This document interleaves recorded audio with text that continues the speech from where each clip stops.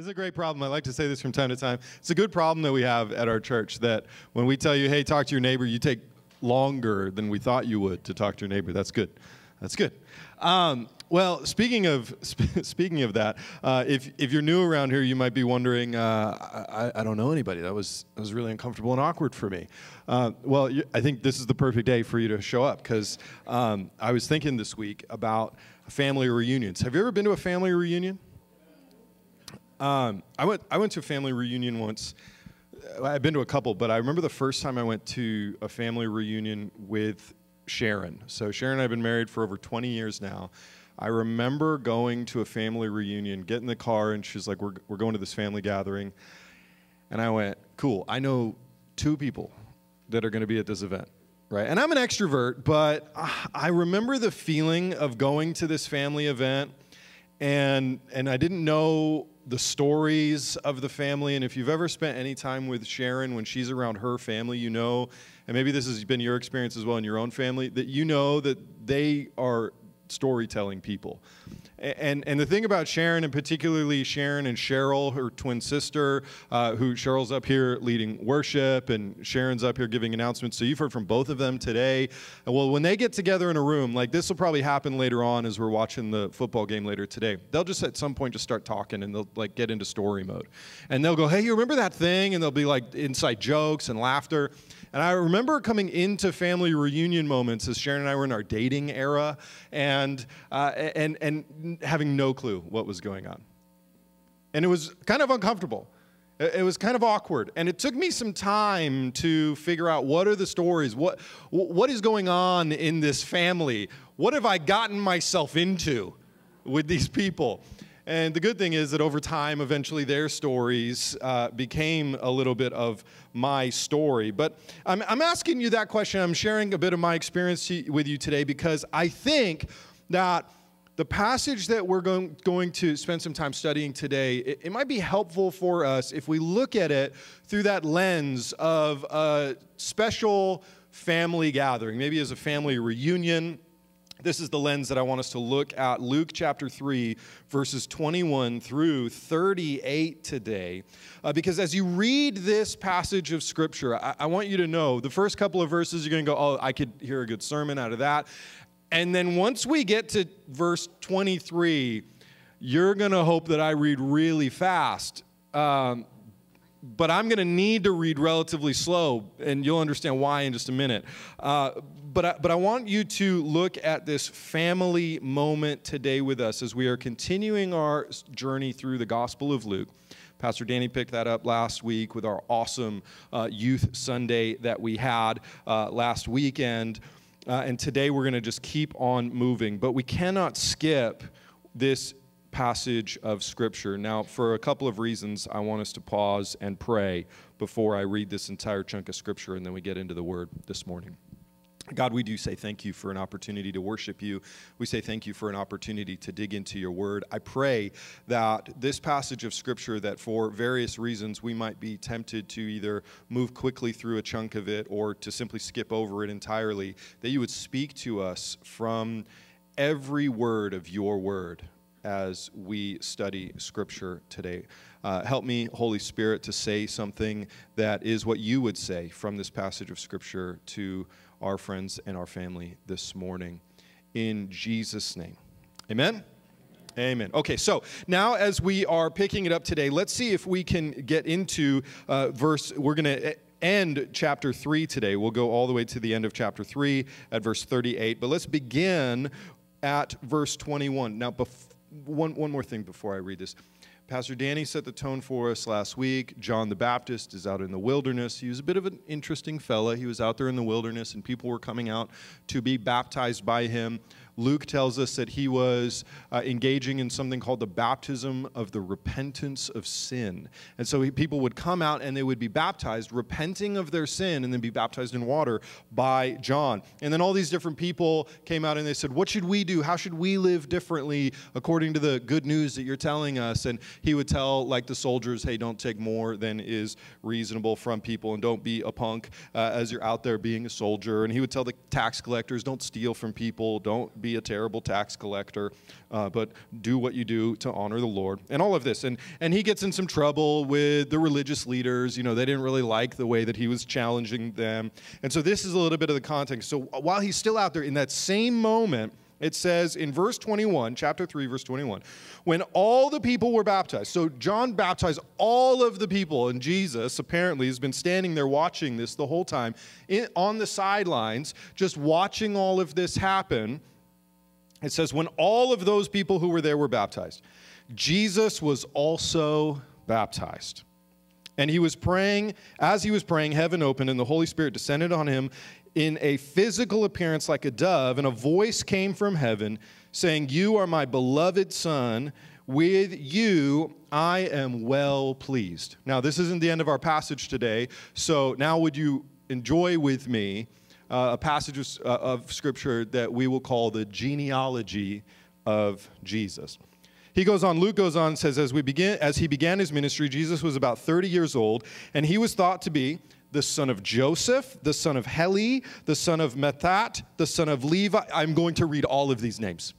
Okay, we're going to read every word of the Gospel of Luke together at Life Church. Okay, so the son of Levi, the son of Melchi, you can be praying for me as I'm reading these names. The son of Jenai, the son of Joseph, the son of Mattathias, the son of Amos, the son of Nahum, son of Esli, son of Negai, son of Maath, son of Mattathias, son of Simeon, son of Josech, son of Joda, son of Joanan, son of Risa, son of Zerubbabel, son of Shealtiel, son of Neri, son of Melchi, son of Adai, son of Kosam, son of El-Medam, son of Er, son of Joshua, might be a name you recognize, son of Eleazar, son of Joram, son of Matthat, son of Levi, son of Simeon, son of Judah, son of Joseph.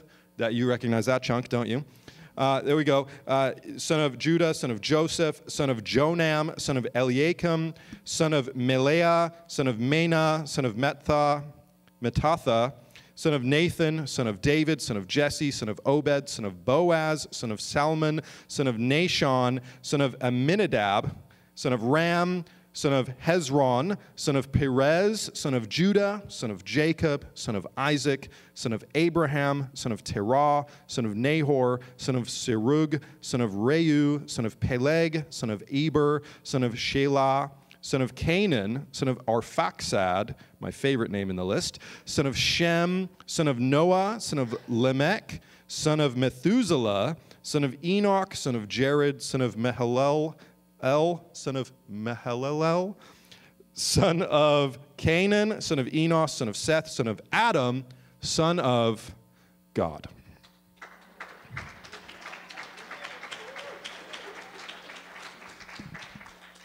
Whew. All right. Now that we've read the entire passage, I said to you a minute ago, we're going to try to frame this through the lens of Jesus and a family gathering. Now, just for context, you'll remember that Jesus and John the Baptist were related. They were related by Mary and his mother Elizabeth are cousins, and so these guys, I think that makes them second cousins, but they were just cousins. And so we're going to begin as we look at this first part of this family gathering. If you could imagine yourself showing up to the family picnic that Jesus and his cousin are having, and maybe you're not exactly sure of all the things that are going on. My goal today is, as we walk through this family gathering, that maybe you will begin to understand why some of these things are happening. Like, I've got some questions as I study this passage, and so our goal is to understand why did these things happen. And by the end of our time together today, my real hope is that you don't just see a list of names that you skip over or some events that you don't fully understand, and so we don't dig deeply into them. But my hope is that we can actually see all of these events that happen in this family gathering in Luke chapter 3, maybe even as an invitation for us. And we'll come back around to what that invitation might be at the end of the day. But as we could look at this through the lens of Jesus having a family gathering, let's start with the family swim. What do you say? Jesus and John get in the water. He jumps in the water with his cousin, and basically he says, my turn. You've baptized all these people. I'm next. Jesus wants to be water baptized. You might have questions like, why in the world would Jesus need to be water baptized? We're going to wrestle with that for a few minutes. But in order to do that, we're going to have to look at another place in Scripture for a moment. You see, Luke records this moment pretty quickly. It says, when all the people were baptized, Jesus was also baptized. Like, that's it. That's all we get from Luke. He moves on, which is shocking to me because Dr. Luke is the details guy. And he actually leaves some things out that Matthew includes in his telling of this same moment. And so if you were, we'll put it on the screen, but if you were to flip over to Matthew chapter 3, some of our questions about this moment can be answered. Matthew chapter 3, starting in verse 13, reads like this. Then Jesus came from Galilee to John at the Jordan to be baptized by him, but John tried to stop him, saying, I need to be baptized by you, and yet you come to me?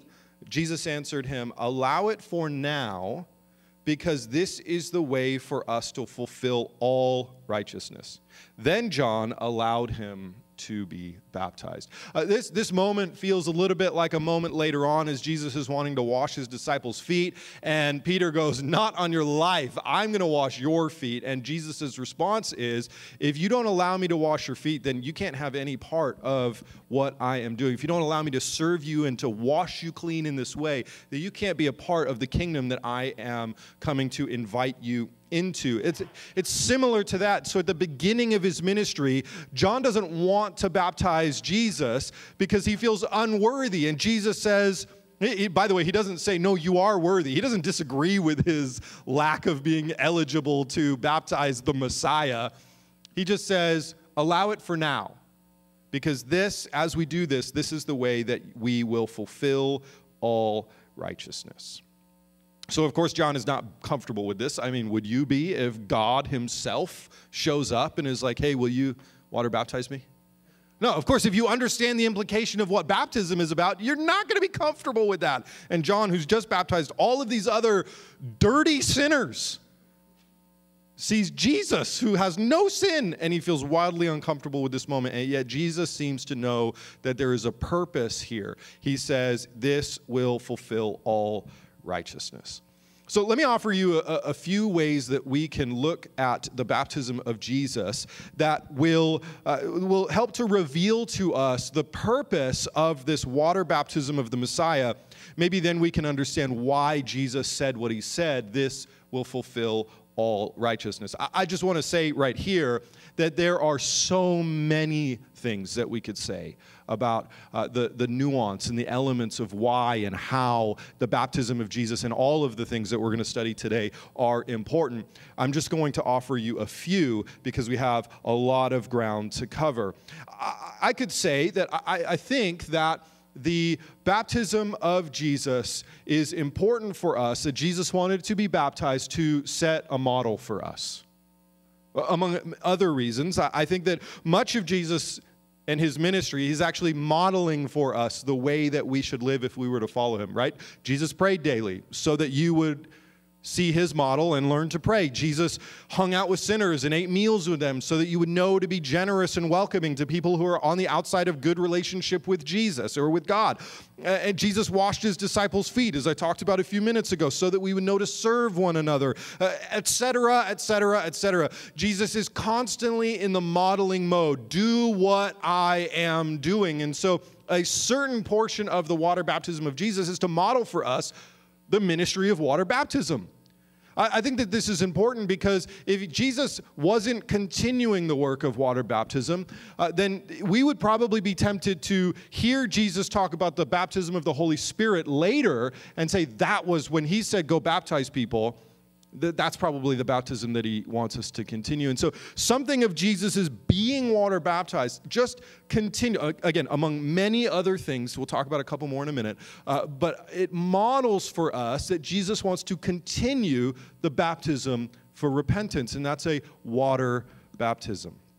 So, water baptism has always been, it was for John, it was even before John, and it continues to be for us today, a public declaration of a commitment to follow or to live in the way of your teacher or your rabbi. In this case, water baptism for us is to follow the way of our rabbi, Jesus. But it's interesting then that Jesus comes along and makes this public declaration of a commitment to live in the way, to live the way of the Messiah. So it's like he is modeling for us that we should also make the same declaration, that to live in the way of our Rabbi Jesus.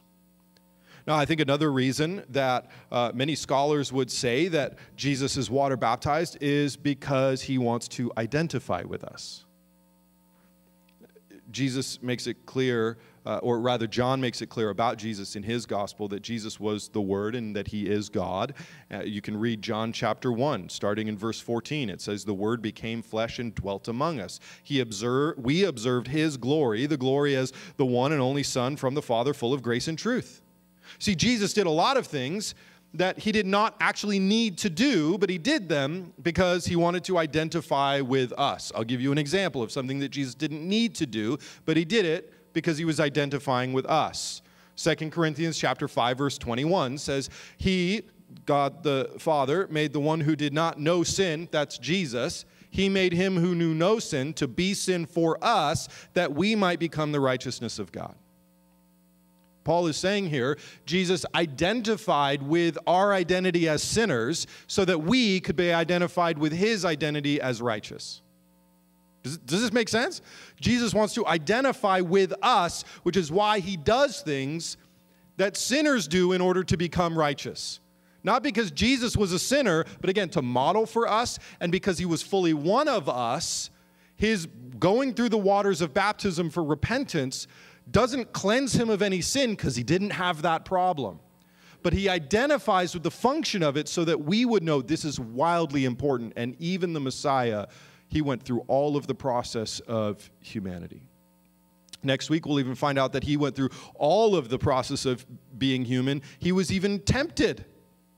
We'll talk about that. Now, he wins that day, so come to church next week and find out how Jesus wins temptation. Maybe you can have some hope for how you can win temptation as well. But Jesus wants to identify with us. So he enters the waters of baptism to fulfill his righteous mission, to identify with us and then save us from the bondage to sin.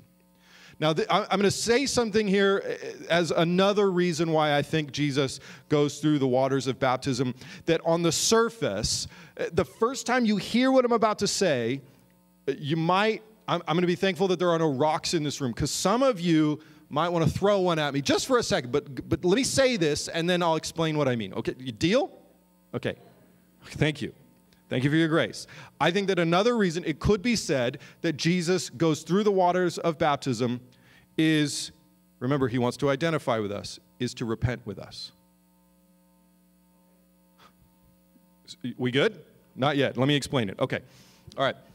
Certainly we know that Jesus had no sin. Say amen to that. We know that Jesus had no sin. Okay. All right. And yet he still goes through with the repentance baptism. Why would a person with no sin go through repentance baptism? I propose to you that here is where it becomes wildly important that we understand the meaning of the word repentance. And then I think I can get on safe footing to say this actually was, Jesus was doing something of a repentance here, even if not the same kind of repentance that we need to do. You see, the Greek word that Luke uses here for repentance is metanoia, which means a change of mind. The implication is not, repentance is not inherently tied to sin. Repentance is tied to thinking and living one way and now changing your mind and thinking and living a different way. Does it make sense? So the implication of repentance is not necessarily of guilt or shame. We deal with guilt or shame because what we need to repent of is our sin. Jesus didn't have that issue. So rather, repent is to be living one way than to change your mind and think and live a different way. Godly repentance. Again, I want to drill this point very clearly home for us. Godly repentance is to turn away from not living God's way and then turning your life to living in God's way. One of the ways that we repent is then we practice the discipline of confession. We also engage in repentance, especially as we come into the kingdom of Jesus and his family, is we go through water baptism for the baptism of repentance to make this public declaration. So all of this in mind, I think it could be argued, and by the way, I'm not standing out here on a limb by myself. This is a scholarly argument that is made by biblical scholars. I didn't just make this up. There are some biblical scholars that, as I was even studying this week, affirm that this is an idea or a framework for how we can look at Jesus' baptism for even repentance. I think it could be argued, we believe it could be argued, that Jesus actually did repent here. Not from a turning from sin towards righteousness. He didn't have that issue. But from a private life, 30 years, we have to remember, Jesus wasn't just born and then an adult. He lived for 3 decades. He turned from a private life into a public ministry. Why does this matter? Because the second that Jesus comes up out of that water, there is no going back. There's no slowing down. There's no stopping. Everything is picking up speed and tension all the way to the death and ultimately to the resurrection of Jesus. This is the hinge point of the life of Jesus. He had 30 years to prepare for this moment. Whatever you theologically feel like Jesus had to do to prepare is not the point of this sermon, but the point is that he lived for 30 years. Luke tells us that right there in verse 23. As he began his ministry, he was about 30 years old. 3 decades of living a private life. The kind of life that embodied what it says of Mary, that she kept all these things close to her heart. I was talking with some friends this week about this idea. What would it look like for Jesus to have been aware that he was the Messiah? Well, he had 30 years to figure that out and to think about that, and whether he ever had a moment where he didn't know and then he came to know, or whether your theology of Jesus says that he knew from the moment that he was born and that he never didn't know that he was the Messiah. Either way, you live in 30 years, 3 decades. And then now he knows there's no going back. And you can make an argument that Jesus, well, of course, he's excited about this. Well, I would refute that argument by saying there was a day coming up in Jesus' future, about 3 years from this moment, where he is so, dare I use the word, anxious, that we actually see Jesus in what I would say is his weakest moment, most human moment, where he actually says, God, Father, if there's any other way we could save these people than what I know I'm about to go through, but nevertheless, your will, not my will, be done. Jesus, 100% human, goes through the waters of baptism, and I would just argue for you that even though he had no need to repent of sin, there was a changing of his mind, saying, I will never again live a private life. Everything about my life is now in the trajectory towards the sacrificial death and the miraculous resurrection. This matters, friends. There's no going back. So Jesus gets in the water with his cousin, and he receives the baptism of the repentance of sin to model the way for us to identify with our human experience and to turn toward his public ministry that would prepare the way for us to enjoy eternal life with God. This is good news. The water baptism is a pivotal, crucial, exciting moment in the Jesus story. And then immediately after this moment, Luke records what I today will call, for the framework that we're studying this passage in, a family picture. We get a family picture. The dad shows up, that interesting brother shows up, the Holy Spirit, and Jesus. And we get a family picture. Listen again to how Luke actually records this moment. By the way, let me just clean up my own theological metaphor there. Jesus and the Holy Spirit are not brothers. They're both God. Okay. Yeah. Okay. I was just in the vein of the allegory. Okay. You understand that theologically. Sorry, my teacher brain won't let me move on from that. Okay. Luke 3, 21 through 22. When all the people were baptized, Jesus was also baptized. As he was praying, heaven opened up, and the Holy Spirit descended on him in a physical appearance like a dove, and a voice came from heaven, "You are my beloved Son, with you I am well pleased." Now, as Christians, we believe that there is only one God. Say that to your neighbor. There's only one God. Now, this God, this one God that we know, he is three distinct persons in one. The Father, the Son, the Holy Spirit. We call this threefold Godhead. We have a word for this, the Trinity, right? Scripture speaks about the Trinity in multiple places, but here in this moment in Luke chapter 3, we see all three persons of the Trinity together at the same time. This is a profound moment. We don't get to see this outside of this moment, and then you can look into Revelation and see some other exciting stuff happening there between these three. But this actually strengthens our conviction that God is not one God who becomes three forms. Right, like some of our most popular illustrations for how to explain the Trinity is we go, God is like he's like water, it's like the ice cube, and then the water, and then the mist, and they're all kind of three different Father, Son, and Holy Spirit functions. The problem with that is that's called modalism, and it implies or teaches that the Father becomes the Son, and then the Son becomes the Holy Spirit, which is impossible because of this moment in Luke chapter 3, where the Father and the Son and the Holy Spirit are distinctly separate, playing distinctly separate roles that are all God roles because they're all God. Now, I don't have time to get in this teaching isn't like, we're not veering off into, let's make sure everyone understands the theology of the Trinity, but I do just want to make sure that we understand. We believe this here at Life Church. This is what Scripture teaches about God, and this is wildly important in the canon of Scripture and in sound doctrine, that God is three in one at the same time. Amen? Okay. So now let's look briefly at what happens here in this moment. The Father and the Spirit both do something very interesting. It says, again, the Holy Spirit descended on him like in a physical appearance like a dove. Now, the Holy Spirit is not literally a dove, but there are two symbolic things happening here. The first is that doves, they still do represent peace. So the dove landing on Jesus, in part, is revealing Jesus as the one who brings peace from God into the world. And then also, the Spirit descending on Jesus represents his being anointed to begin his public ministry. This is important. Jesus later on is going to say, hey, go and make disciples, but don't even leave Jerusalem until the Holy Spirit has come upon you. Jesus actually can say that because he did the same thing for us. He didn't begin his public ministry until the Holy Spirit had come upon him. That's actually very, very important.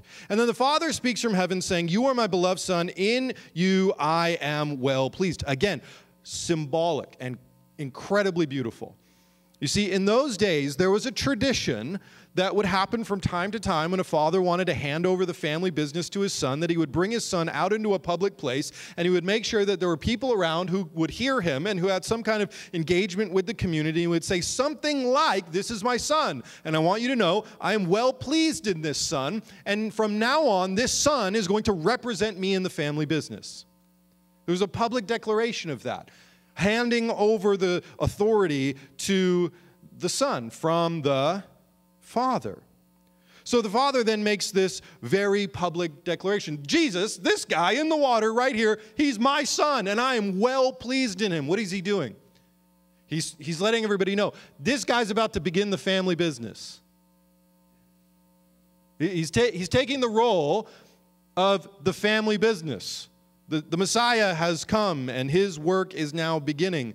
What makes this even beautiful, or even more beautiful in my mind, is that you consider that the Father says, I am well pleased with you, and Jesus hasn't even done anything yet.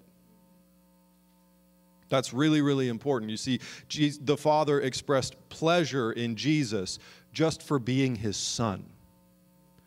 So if you're wondering if God is pleased with you, well, if you are a child of God, this is a good moment. God's pleasure is not wrapped up in what you do for him. He's pleased with you because of what he did for you that makes you one of his. Now you can go do things. I mean, read James and figure out what you do with the things that you do, and you should do things for God. Do good works. Serve others. Bless the Lord. Amen? But God's pleasure for Jesus was not waiting for him to do the thing that he came to do. His pleasure in Jesus was just because you are my son. That's wildly important. So in this snapshot, Luke makes it really, really clear. This baptized man was the anointed Son of God who was commissioned to the ministry of the Messiah. This is why this is a pivotal turning moment in the life of Christ. So we see there's a family swim. They get in the water. They do something really fun and important. There's a family picture. Something interesting happens right there in that moment. And then finally, Luke gets into the really, really exciting part. I know you were all just on the edge of your seats as I was reading that. We'll call this, for our purposes today, we'll call this the family line. Luke then breaks out. Like, it'd be like if you go to a family reunion and Grandpa stands up and he reads the genealogy of your entire family. Doesn't that sound exciting? You want to do that at your next family picnic, right? No? This isn't what you're going to go do after church today? Skip the Super Bowl and read your family history? There actually is a growing interest in this, right? I mean, there's entire websites. You can sign on and get a subscription and find out who your great so-and-so was, and that's interesting. Luke actually was interested in this in the same way, and we're going to talk about why this matters over the next few minutes. You see, Luke actually moves from narrative to history, going through 75 generations of people, from Jesus all the way back to Adam, and then to God. And this matters. So let's talk about why. Now, broadly speaking, there are several reasons that are beneficial to us for including genealogies in Scripture. First, genealogies root our faith in history. Isn't it important to know that you're not just believing a bunch of made-up stuff? That there's actually historical record. These genealogies validate the historical document that is Holy Scripture.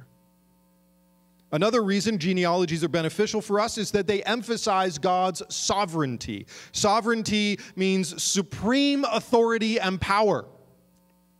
And yes, even as Pentecostal people who believe that we can pray in the name of Jesus and things happen now, we still also believe that God is sovereign. He has supreme authority and power.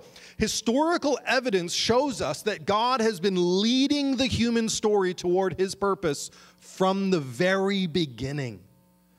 I mean, think about the odds that Adam happened, and then in the same family line that God was able to orchestrate history all throughout all of these different generations so that then Jesus could happen in the same family line.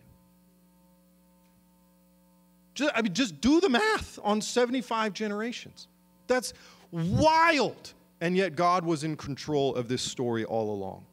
You see, this is a good reminder for us as Christians that God is powerful and in control, and you are not. That's a good reminder. I'm not in control. Whew, I don't have to lead this thing. Okay? So if a genealogy now makes you feel small, and it makes God appear large and powerful, then I just say to you, I think you're reading it correctly. The genealogy, 75 generations, you should be thinking right now, I am nothing compared to God who was in control of this narrative. I think you're reading it correctly. And I think then that the Holy Spirit would be using a list of people's names to say something about God to you. That God is big. He's powerful. He's got all of the authority, all of the control. This is good news. But then I think to balance that out, another reason why genealogies are beneficial to us is that they encourage us that we might also get to be a part of God's story. Right? Genealogies should certainly make us feel small, but they're not designed to make us feel insignificant. God's story is larger than any one person. God's story is bigger than all of us combined. It's bigger than any one person. But while God's story is so massive, he knows every name. He knows every character. I mean, this is the God who it is said that he knows the hairs on your head. And while for some of us that is easier for him to do than others, he knows the hair on your head. He knows every detail of your story. And he is fully able to redeem every story. I think if we took the time today, every single one of us who has a relationship with Jesus would be able to testify. This is how God redeemed my story, right? My parents did this, and then I did this, and then Jesus happened. God orchestrates that. He knows this. God intends to welcome us into the story of salvation, which is bigger than you, but is also all about you. Isn't that good news? Genealogies should be encouraging for us. So broadly speaking, genealogies help us. They are helpful, and they are good for us to read. And then I would even propose they're helpful for us to study, because we could easily bounce off of every single one of these names and go, there's a story here that matters. And if you know all of the stories and some of these names that you recognize, think about how God was able to reconcile and redeem and restore some of the names on this list. It's incredible what God has done. And then specifically when we look at Luke's genealogy, because there are multiple other genealogies throughout Scripture. In fact, there's one other genealogy of Jesus in the Gospels, in the Gospel of Matthew. But specifically as we look at Luke's genealogy, we can remember one of the goals of his writing. You see that one of Luke's goals is to reveal Jesus to his readers as a human being. He wants us to see that he is 100% human. And not just that he was 100% human, but he was a real human. So Dr. Luke says, you know what would be really important is to root this man's lineage into history. So let's talk about his history. Now, Luke also actually makes an interesting choice here in how he presents his genealogy. Can you allow me to be a nerd in front of you for just a moment? Okay. You've been here before. I do that every week, don't I? Okay. All right. In verse 23, he says this, and he began his ministry, he was about 30 years old, and was thought to be the son of Joseph and the son of Heli. Now, just for your information, I just read to you two interesting things that if you study Scripture, you would catch these interesting things. Let me unpack them for you. Number one is Luke uses what we translate into this phrase, that Jesus was thought to be Joseph's son. Now, in part, we understand that whose son is Jesus? God, right? So you're like, oh, Luke, that was tricky. I see what you did there, right? Luke is thought to be Joseph's son because I really know he's God's son. Good job. You almost had me there, Luke. That was good. Well played. Good little turn of a phrase. But then actually it goes a little bit deeper when we see the second thing is related to the first thing that Luke has done here, is that he then says that Joseph was Heli's son. See, if you read Matthew, the genealogy of Jesus in Matthew's gospel, we actually find out that Joseph is the son of a man named Jacob. So there have been people who go into Scripture to want to critique and prove that the Bible isn't real, and they say, oh, you see, it's not consistent with itself, and Luke says that Joseph's dad, like these guys don't even know who Joseph's dad was. Bunch of jokers, okay? Which, by the way, I would just propose to you, like, just do a little bit more homework. It's actually not that hard to figure out. Luke is doing something really, really interesting here. You see, Heli was not Joseph's dad. Oh, no. But he was his dad legally because he was his father-in-law, because Heli is actually Mary's dad. Ah, Luke's doing something interesting here. You see, Luke actually gives us a record for Joseph's bloodline through Mary, his mother, on purpose, while Matthew gives us Jesus' bloodline through Joseph's father. See, you have two sides of the family. We use this expression commonly in English, right? What side of the family are you talking about? Right? Oh, that's Tim's side of the family, that's Sharon's side of the family. We're the connecting point of these two sides of the family through our marriage. You see, so Heli is actually Mary's father. Now, the question is, of course, Luke, why did you do that?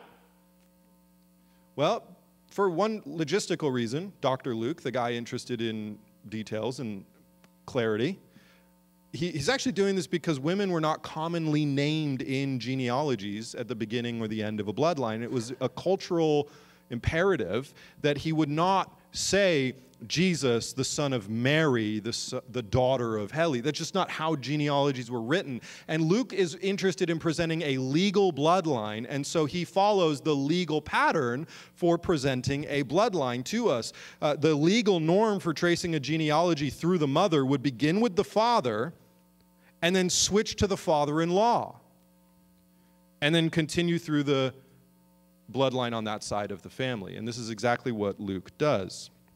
Matthew's genealogy stays with Joseph as his on that side of the family because his audience was primarily Jewish people, and Luke's audience was primarily Gentile people.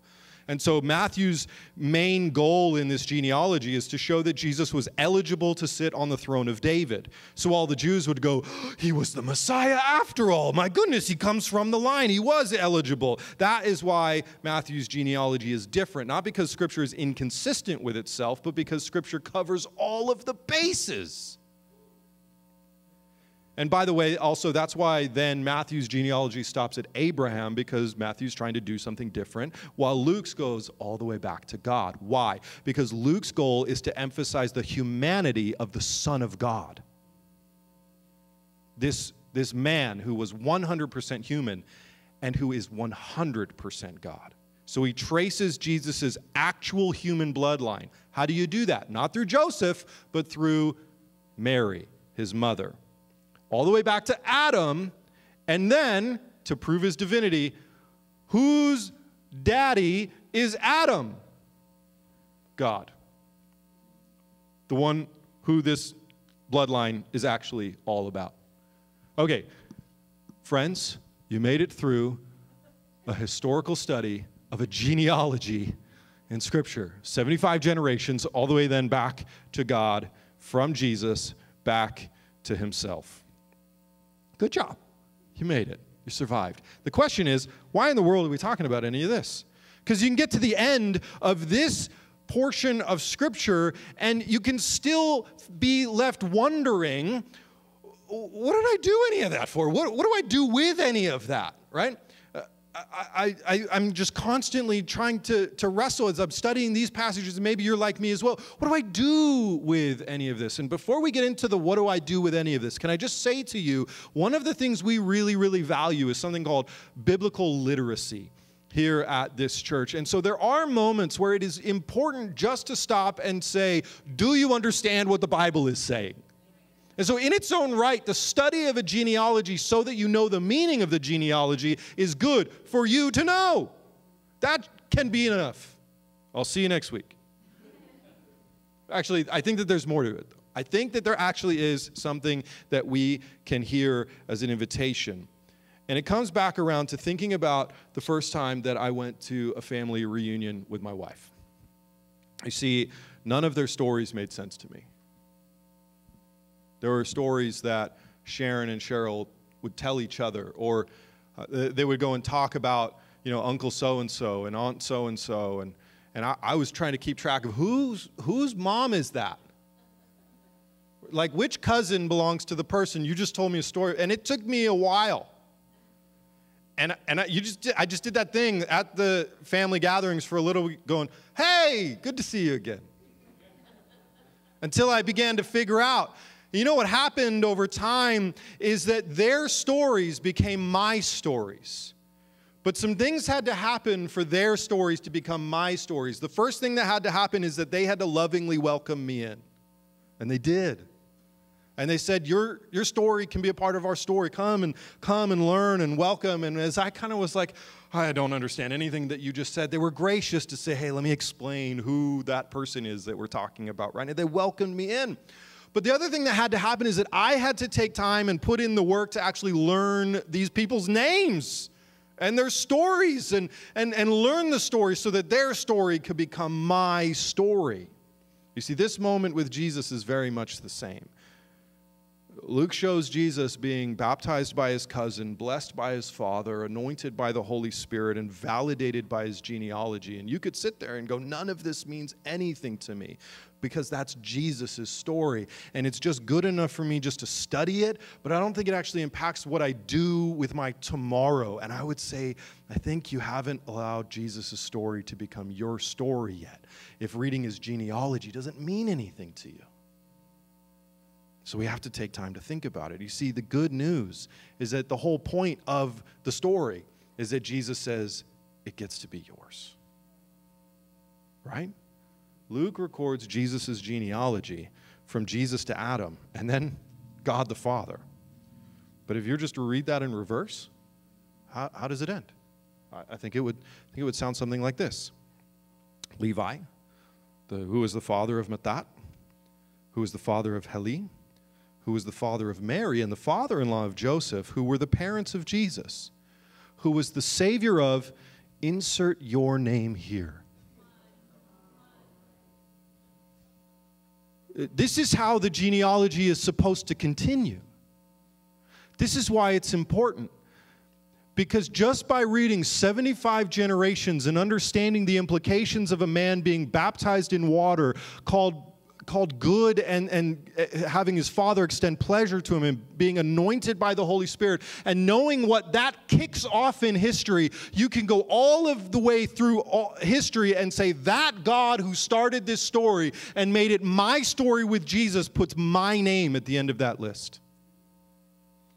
So is your name on that list? Is your name on that list? I grew up thinking that my name was on that list because I raised my hands on a Sunday and I prayed a prayer that a preacher told me to pray, and then that was basically it. Like, I'm just going to heaven. I'm on the list. Could check it twice. I'm on the list. And I think that you know that there's something more to it than that. I think that you know that Jesus came not just to put your name on a list, but to invite you into a way of living. And then, friends, to add as many other names as possible. And so today, as we wrap up Luke chapter 3 and we move on from studying a list of names, I just want to ask you to spend some time praying with me. And spend some time praying with your friends, with your family.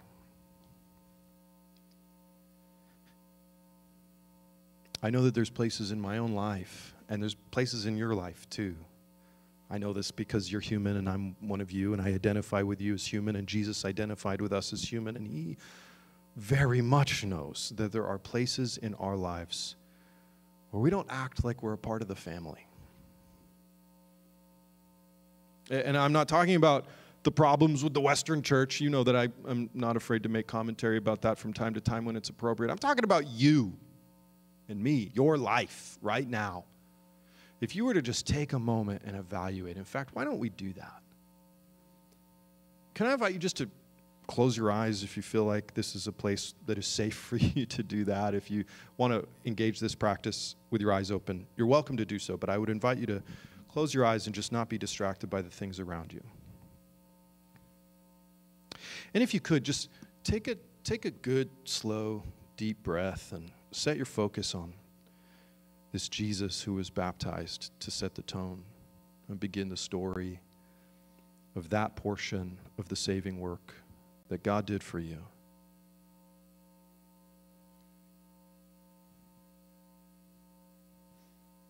And can we, whether you've prayed this prayer or a prayer like this 100 times or never, can we, because Jesus invites us to join the family, pray together?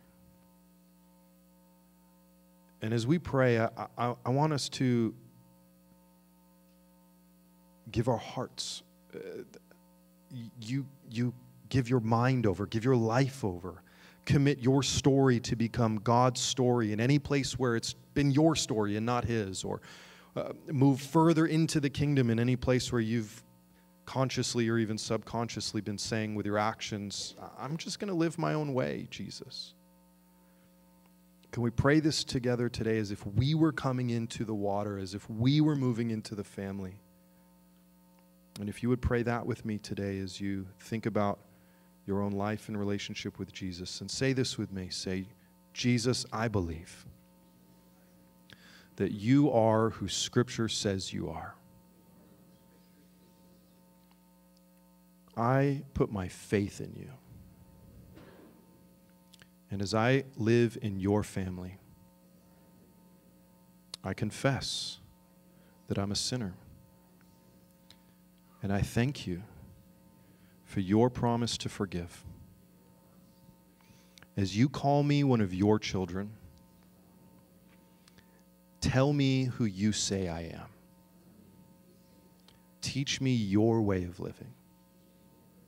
And send your Holy Spirit to anoint me for your service. I dedicate my story to tell your story. Amen. Amen. Praying like that, friends, is an invitation. We're responding like that, responding to Jesus. It's an invitation for Jesus to come and take over your life, and it's responding to the invitation to join the family. And so I know that this is the moment where we would say, if you just prayed that for the first time, you just joined the family. And I want to celebrate that with you, but I also want to say to you, this is just a step in a lifelong journey, living in the water with Jesus, living fully covered and baptized by the Holy Spirit, a part of the family, and as your name is on the list, also seeing how you can partner with Jesus to add other people's names to the list. And so there's one more thing that we need to do today before we get out of here. And it means we're going to pray again. And so what I want you to do just over the next few moments is you may be sitting near a person. If there isn't a person sitting directly next to you, maybe just see if you could kind of scooch over a little bit and find someone that you can talk and pray with for a moment. And here's what I want you to do. You see, as I think about the names on the list, I think about the names that aren't on the list. I know people who aren't in the family, and you do too. Can you take a moment and just pray for them with a neighbor? Just name them before Jesus. You don't need to tell their whole story. You don't need to explain they were a Christian and they left the church or they'd never met Jesus. Just name them together. Will you do that? And that prayer can sound something like this. Lord, I name, and then say their name. I name them before you. Would you bring them into your family? Just go ahead and turn to a neighbor and pray that together over the next few moments. I'll wrap us up again after you pray that people would join God's great family.